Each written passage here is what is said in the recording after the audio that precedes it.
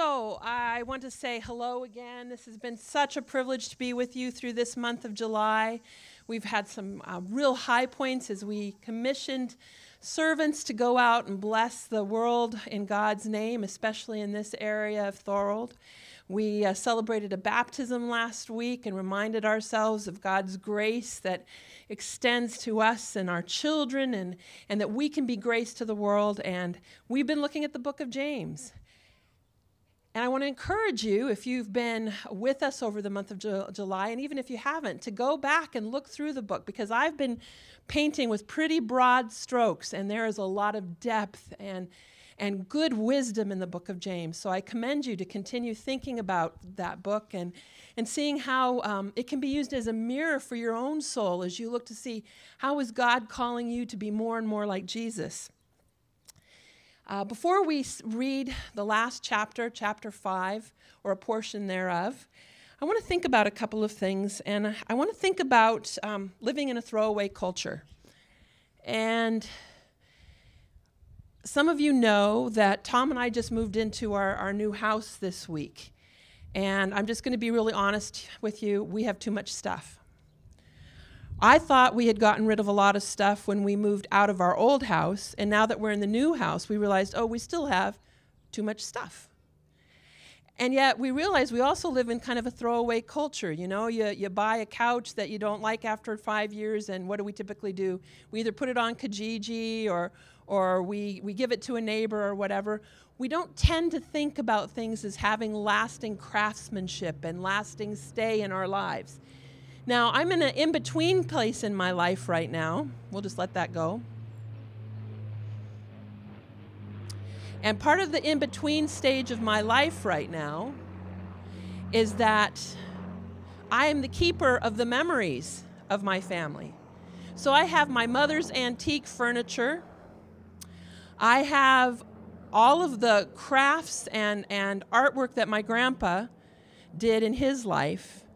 And I have my kids' stuff that they want to keep as memories. We have too much stuff. We live in a throwaway culture. Now, here's the question I have for you.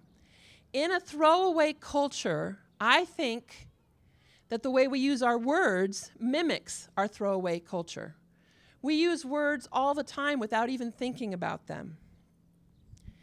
For instance, in a world that truth is subjective, I have my truth, you have your truth, that seems to be the culture around us. We can throw out a story, and just by having it out there, it almost seems to have a life of its own, whether or not it's true in reality. Think about somebody who isn't a Christ follower, probably isn't even really aware of God in their lives, but all the time says, oh my God, oh my God.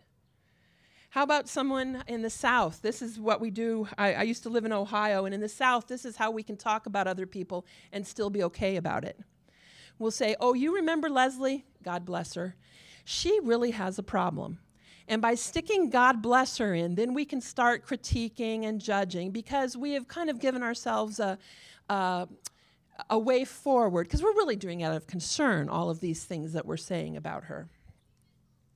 How about people who are trying to convince you to something or do something or think about their truth, and they'll say, swear to God, my hand to God. We invoke God all the time, and I think most of the people that do it aren't even thinking about God at all. It's just, they're throwaway words. How about someone who yells out, I hate you? We know that many of those words have passed our lips, and we didn't really mean them, but we were just so angry, and that was the only way we could capture the level of that anger. Here are some other throwaway words, unfortunately, and hopefully this isn't reflective of many of us, but I know it happens. I'll pray for you. And what that means is I don't really have time to commit to that now, but in the future, and how often haven't we walked away and, I had promised to pray for somebody. What was that about? Here's one that really got me. About 10 years ago, I had the opportunity to teach grade 2 for a year. And that was right around the time in the United States where we had a lot of school shootings. And so as staff people, we were told to take kids' words very seriously. So if a kid on the playground said something like, I'm going to kill you, we had to follow up on that. Back in my day, those words would have been throwaway words, and you would have just said that was a kid who didn't know how to self-regulate and use their words wisely. But nowadays, when we know that people have access to guns and knives, we have to take those words seriously. And so I heard that on the playground from one of my grade 2s. And I had to pull the little kid in, and I had to say, you know what? I need to understand what you meant. Because if you really mean, I'm going to kill you, then we have to talk about some things.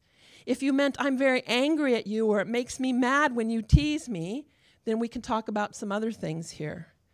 But I had to teach my grade 2s to say what they mean and to mean what they say, because there are certain throwaway words that we can't throw away anymore.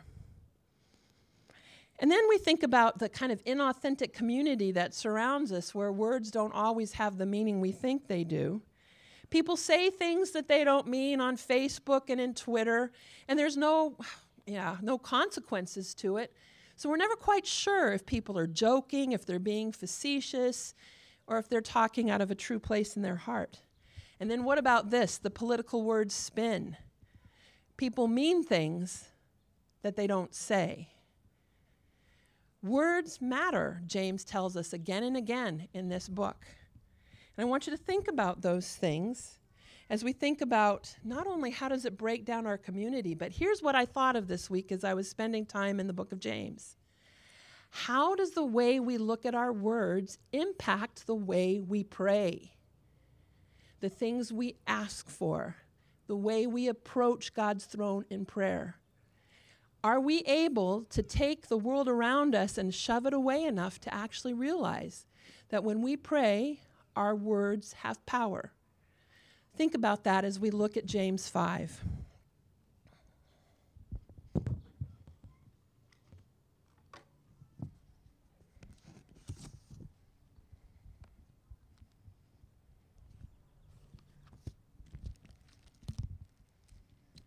I am starting at verse 7, in case some of you have your Bibles with you. James 5. Be patient then, brothers and sisters, until the Lord's coming. See how the farmer waits for the land to yield its valuable crop, patiently waiting for the autumn and spring rains. You too, be patient. Stand firm, because the Lord's coming is near. Don't grumble against one another, brothers and sisters, or you will be judged. The judge is standing at the door. Brothers and sisters, as an example of patience in the face of suffering,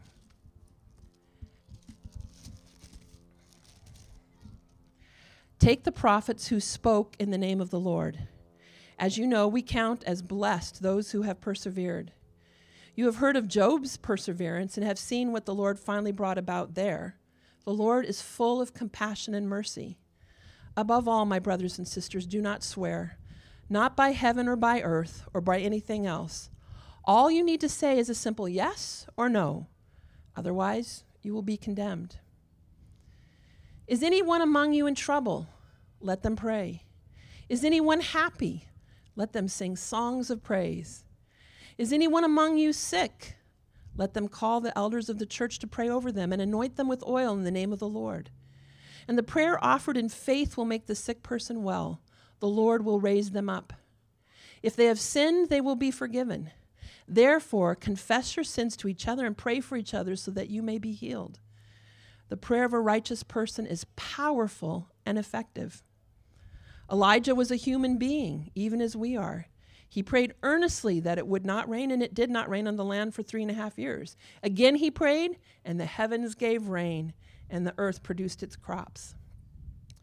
Brothers and sisters, if one of you should wander from the truth, someone should bring that person back. Remember this: whoever turns a sinner from the error of their way will save them from death and cover over a multitude of sins. This is God's word.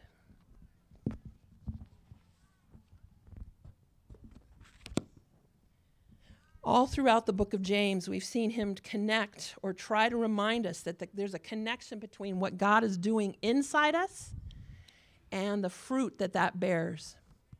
That there needs to be a wholeness and integrity about from what we believe and how we believe God is working in us and how we act on those beliefs, how we speak out of that truth. He says you can't live a divided life. But he also said you can't judge from the outside. We do not know what God is doing on the inside of each one of us. It's not our place to judge. That's God's job to judge. And so he says, have a reality check. How do your actions and your words, as you look into the mirror of Scripture, as you look into the mirror of Christ to see what you should reflect, how do those add up? Is there a disjunct there? And so the first thing James says in this part of the chapter is he says, be patient with each other. Persevere with each other. It is still a broken world. We are still broken people. There will be actions that don't seem to match with what we believe because God is still working on us. Because like a farmer who sows the seeds, it takes a while for seeds to grow. It takes a while for what's going on the inside to reveal itself on the outside. We can't always see what those seeds will produce, so we have to be patient. Patient with God and patient with each other. We can't expect each other to change to kind of fit our will and our way. We have to trust that God is working in each one of us, and it's not our job to judge. James reminds us that the judge, God himself, is right there. He'll do that work. And I think we're also reminded in this farmer's story that seeds have to die before they can bring forth life. And that a lot of what goes on in the inside of each one of us is a dying to ourselves. I might be a very naturally critical person, but I have to die to myself in that critique every day. I might naturally be a person that is judgmental. I have to die to myself every day so that I don't act on that. It takes a while for those seeds to die and grow into the fruit that we want to bear. And we have to trust that God will be the one who grows that fruit. And what's so interesting is that James goes right from that picture of the farmer waiting to see the fruit, being patient with each other. And then he says, don't grumble about each other. Don't use your words to talk about each other, to grumble about the way that we've disappointed each other. How we thought somebody was going to come through on something and they didn't. How we had better expectations of that person because they were a Christ follower. He said not only does that break up authentic community, not only does that tear down the way that we work with each other and that we can be brothers and sisters to each other, but we turn into kind of a judgmental and a whiny bunch when we're so busy looking at what's going on with others and we don't pay attention to how God is growing his Spirit and the fruit of the Spirit within each one of us. So he says, stop grumbling. Don't use words to tear each other down or to set each other up to fall down. And then he moves from there and he says, don't swear. Now I know when I was growing up, one of the ways that we Christian school kids and kids in my youth group thought we could set ourselves apart is we never said, oh my God. And we could be very offended when we heard that, and we could be very self-righteous when we heard people say those things. That was kind of our testimony. I'm so embarrassed of it now, but that was our testimony of faith. We would call people out if they used the Lord's name in vain. Not only was that not particularly attractive and appealing, it certainly didn't allow for good conversation about what it meant to follow Jesus. But I do think James is onto something here. I think he wants to remind us that when we add God's name to emphasize, we're really acknowledging the fact that he is the higher power. He is the king of the universe. His name means something. And so we shouldn't willy-nilly call it into practice when we're trying to prove a point. When we say things like, I swear to God, or my hand to God, we're trying to say, look, God knows I'm right, and so you better know that I'm right. And James says, don't do that. Don't do that to each other. Don't pretend that somehow God is going to be on your side in a conflict and not on the other person's side. That only God hears your truth or your side of the story and not the other person. He says, let the fruit that comes out of your heart be one that is a fruit of truth. Let your yes be yes and your no be no. Let your words be powerful enough to tell the truth that people could in fact say, yes, When Leslie says something, when Paul says something, when Steve says something, we can trust it because that's how he lives out his faith or she lives out her faith. Don't pull God's name into it as if somehow that's an extra stamp of approval on your life. Because when we do that, we actually do create inauthentic community because we say somehow God is siding with me and not you when we're judging and we're grumbling against each other. So he says, don't do it. It's not helpful. But he's also reminding us that God's name is not something to be taken lightly, not something to be batted around as if it doesn't mean anything. God hears us when we call his name. God is listening. God is engaged. And so when his name is spoken, he responds. Saying his name is a powerful thing. So don't use it willy-nilly. I remember when I was doing student teaching, my maiden name is Suwyn, S-U-W-Y-N. It was a name nobody could ever pronounce, nobody could ever remember. And my first year student teaching, I could hear a bunch of kids saying, Miss Susan, Miss Susan. And I was always so mad at Miss Susan because Miss Susan never responded to her children when she was out on the playground or in the hall. It didn't occur to me that I was Miss Susan and nobody could remember my name. We know that when we hear our names, we respond. When I hear mom in just a certain tone, even the word mom, I know it's my girls and they need me. When I hear Leslie, I perk up and I pay attention. Multiply that by 1,000,000. We don't just invoke or call out the name of God without realizing he's listening and he's waiting to hear what we have to say. So James says, don't throw it into your conversations if you're not talking about him or to him, because he's engaged in this conversation too. So that's why he says, don't curse. Calling out God's name is calling on the powerful one. And we remember from the first time that we talked about the book of James that this book is written by a Jewish Christian to Jewish Christians. And they had a very high reverence for the name God. Even Jews today won't spell out the name God. They'll do G-D. That's how much reverence they have for it. And so when Jesus ushered us into this more intimate Abba Father kind of relationship, James wants to say, just because we have familiarity, just because we're called sons and daughters of the Most High, just because we can go directly to him, the curtain has been split and we don't have to go through a priest to talk to him, doesn't mean he's just our good buddy in the sky. God is the King of the universe. Be aware of the power of his name, the majesty of his name, the worth of his name, and don't use it as a careless throwaway phrase.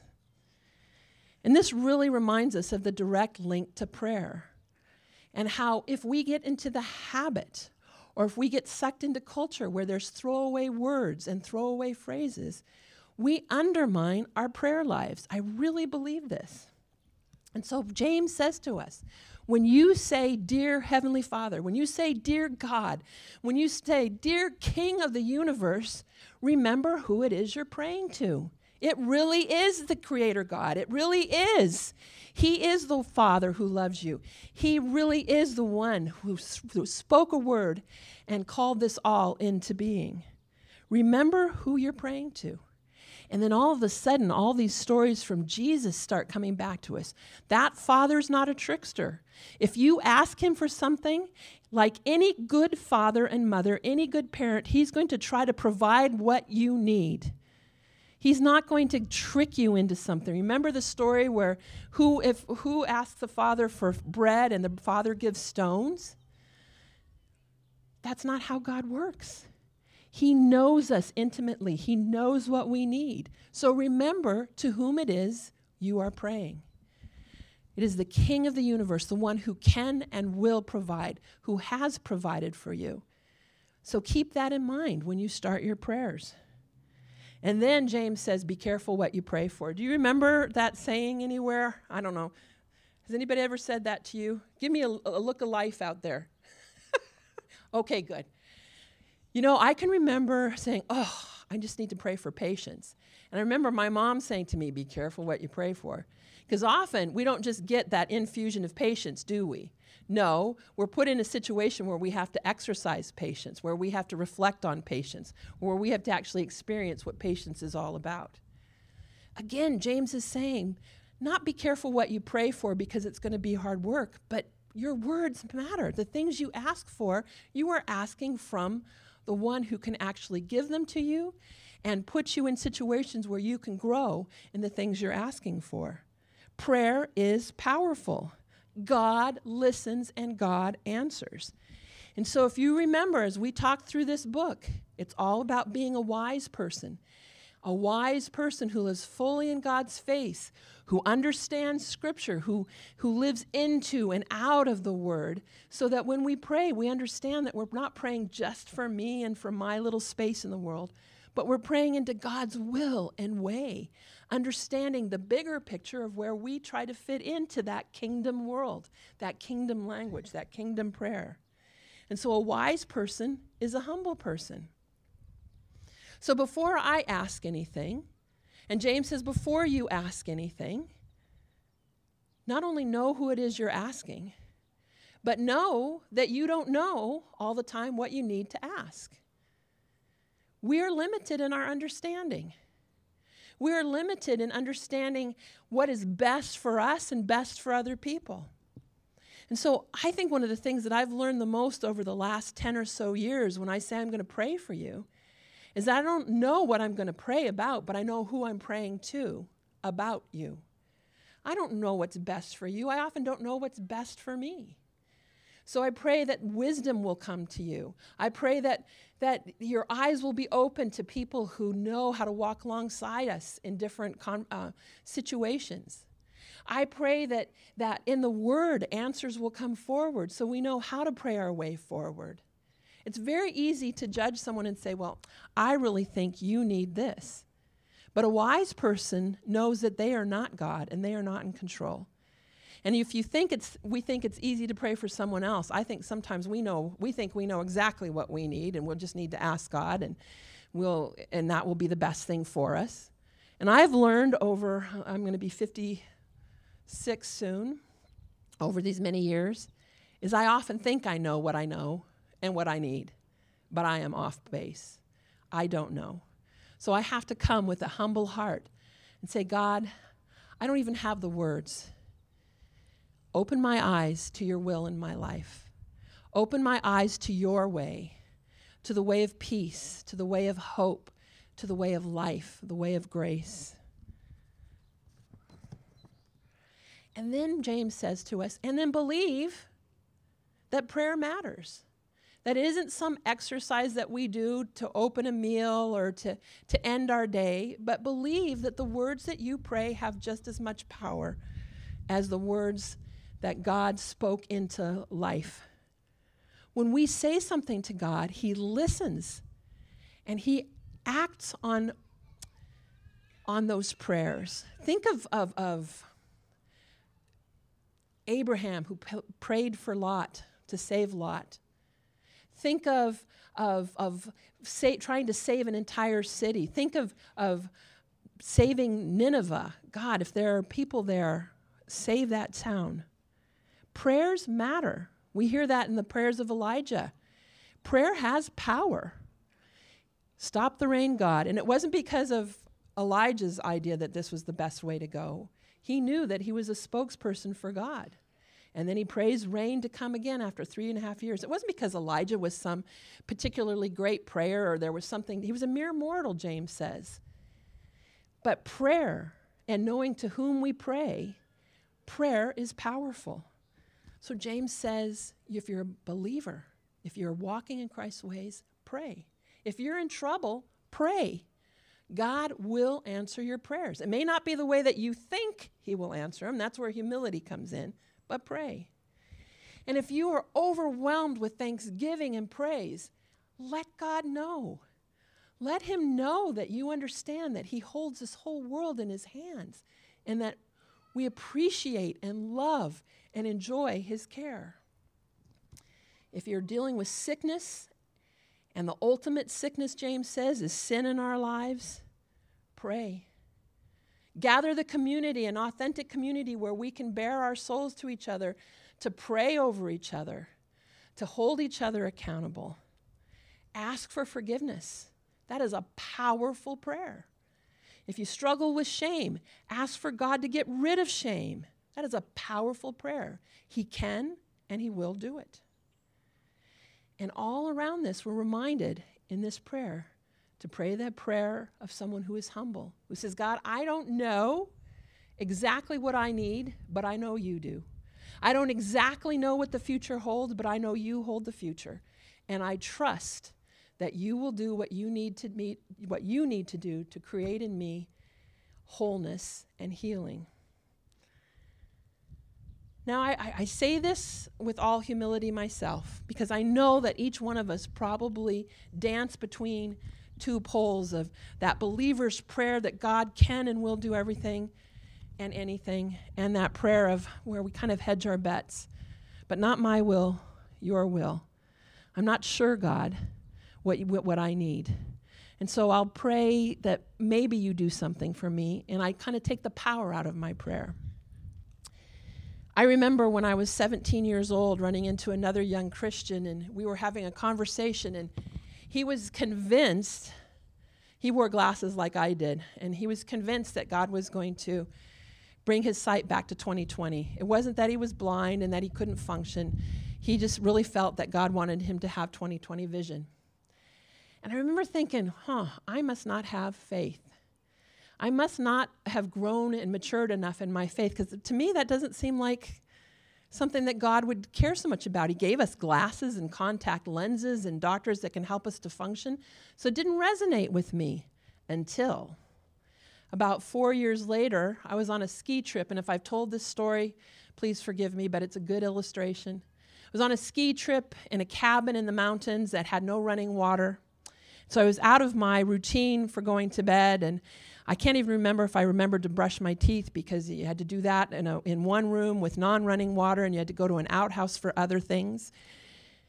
And I fell asleep because we had had a long day of skiing. And the next morning, I woke up, I opened my eyes, and I could see clearly. I could see crystal clear after years of wearing glasses and contact lenses. It wasn't about 2 minutes, and I thought I'd been healed. I believe that God can do that healing. I thought I'd been healed.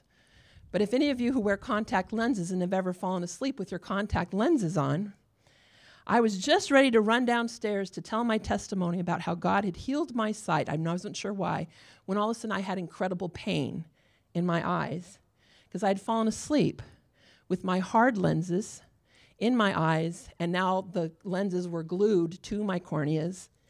And the crystal clear sight was starting to go away because I was tearing up so much because I couldn't see. The point of this story isn't that I should have gotten a better bedtime routine. The point is that we want God. We want to believe in miracles.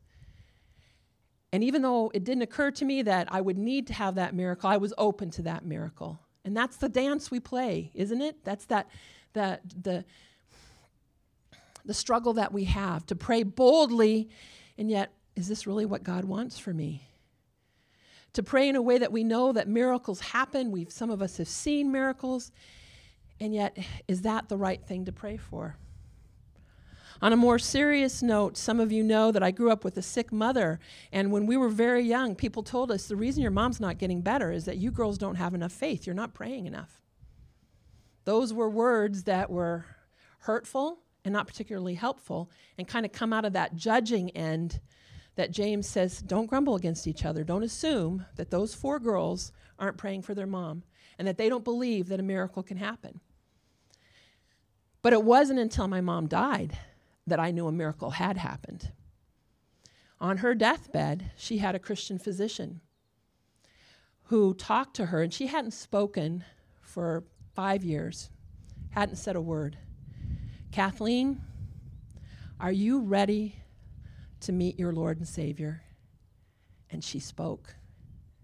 She said, yes, I'm ready to see Jesus. That was our miracle. And we didn't even get to see it. We knew that someone who had been so bitter and upset about her disease, God had been working inside There was patience and perseverance, even though we weren't always aware of it. And the testimony was that God had healed her. God had healed her spirit, and she was ready to go home to be with him. Those prayers were answered. They just weren't answered in the timing that we wanted or the way we wanted, but they were answered. I say that because sometimes when we pray, we won't get to see what the outcome of those prayers will be. Sometimes we don't realize that the limp that we've been given is actually what God is using to draw other people to him. And so a humble heart that prays that God will do the right thing in the right timing knows that we won't always understand what that timing and what the right thing is. So James encourages us to pray the prayer of a wise person, a person that's deeply embedded in Scripture, a person that understands that God, the creator of the universe, knows better than any of us what we need, when we need it, and how we can receive it.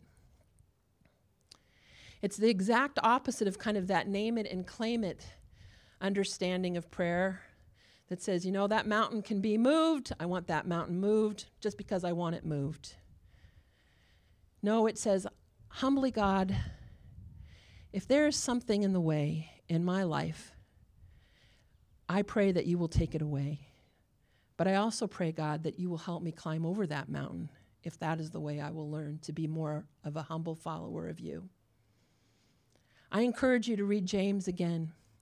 I encourage you to lean into what it means to be a wise person. A wise person says that God speaks into every part of our lives, that his word is powerful, and that through his word we can become a powerful, gracious community to each other and to the world.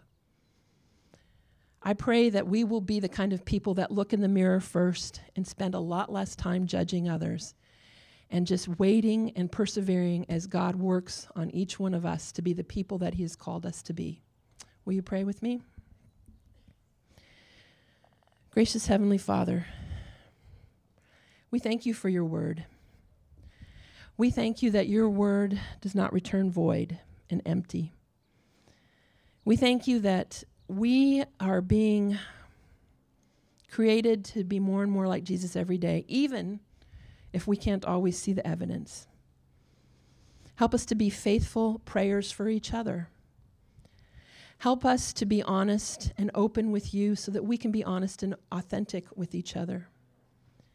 May this community, this village church, be known as one where there is safety in being a part of that growing process, where together we support each other as we become to more and more like Jesus. Help us to be a blessing, not only to each other, but to your world. We pray this name in the Father, and the Son, and the Holy Spirit. Amen.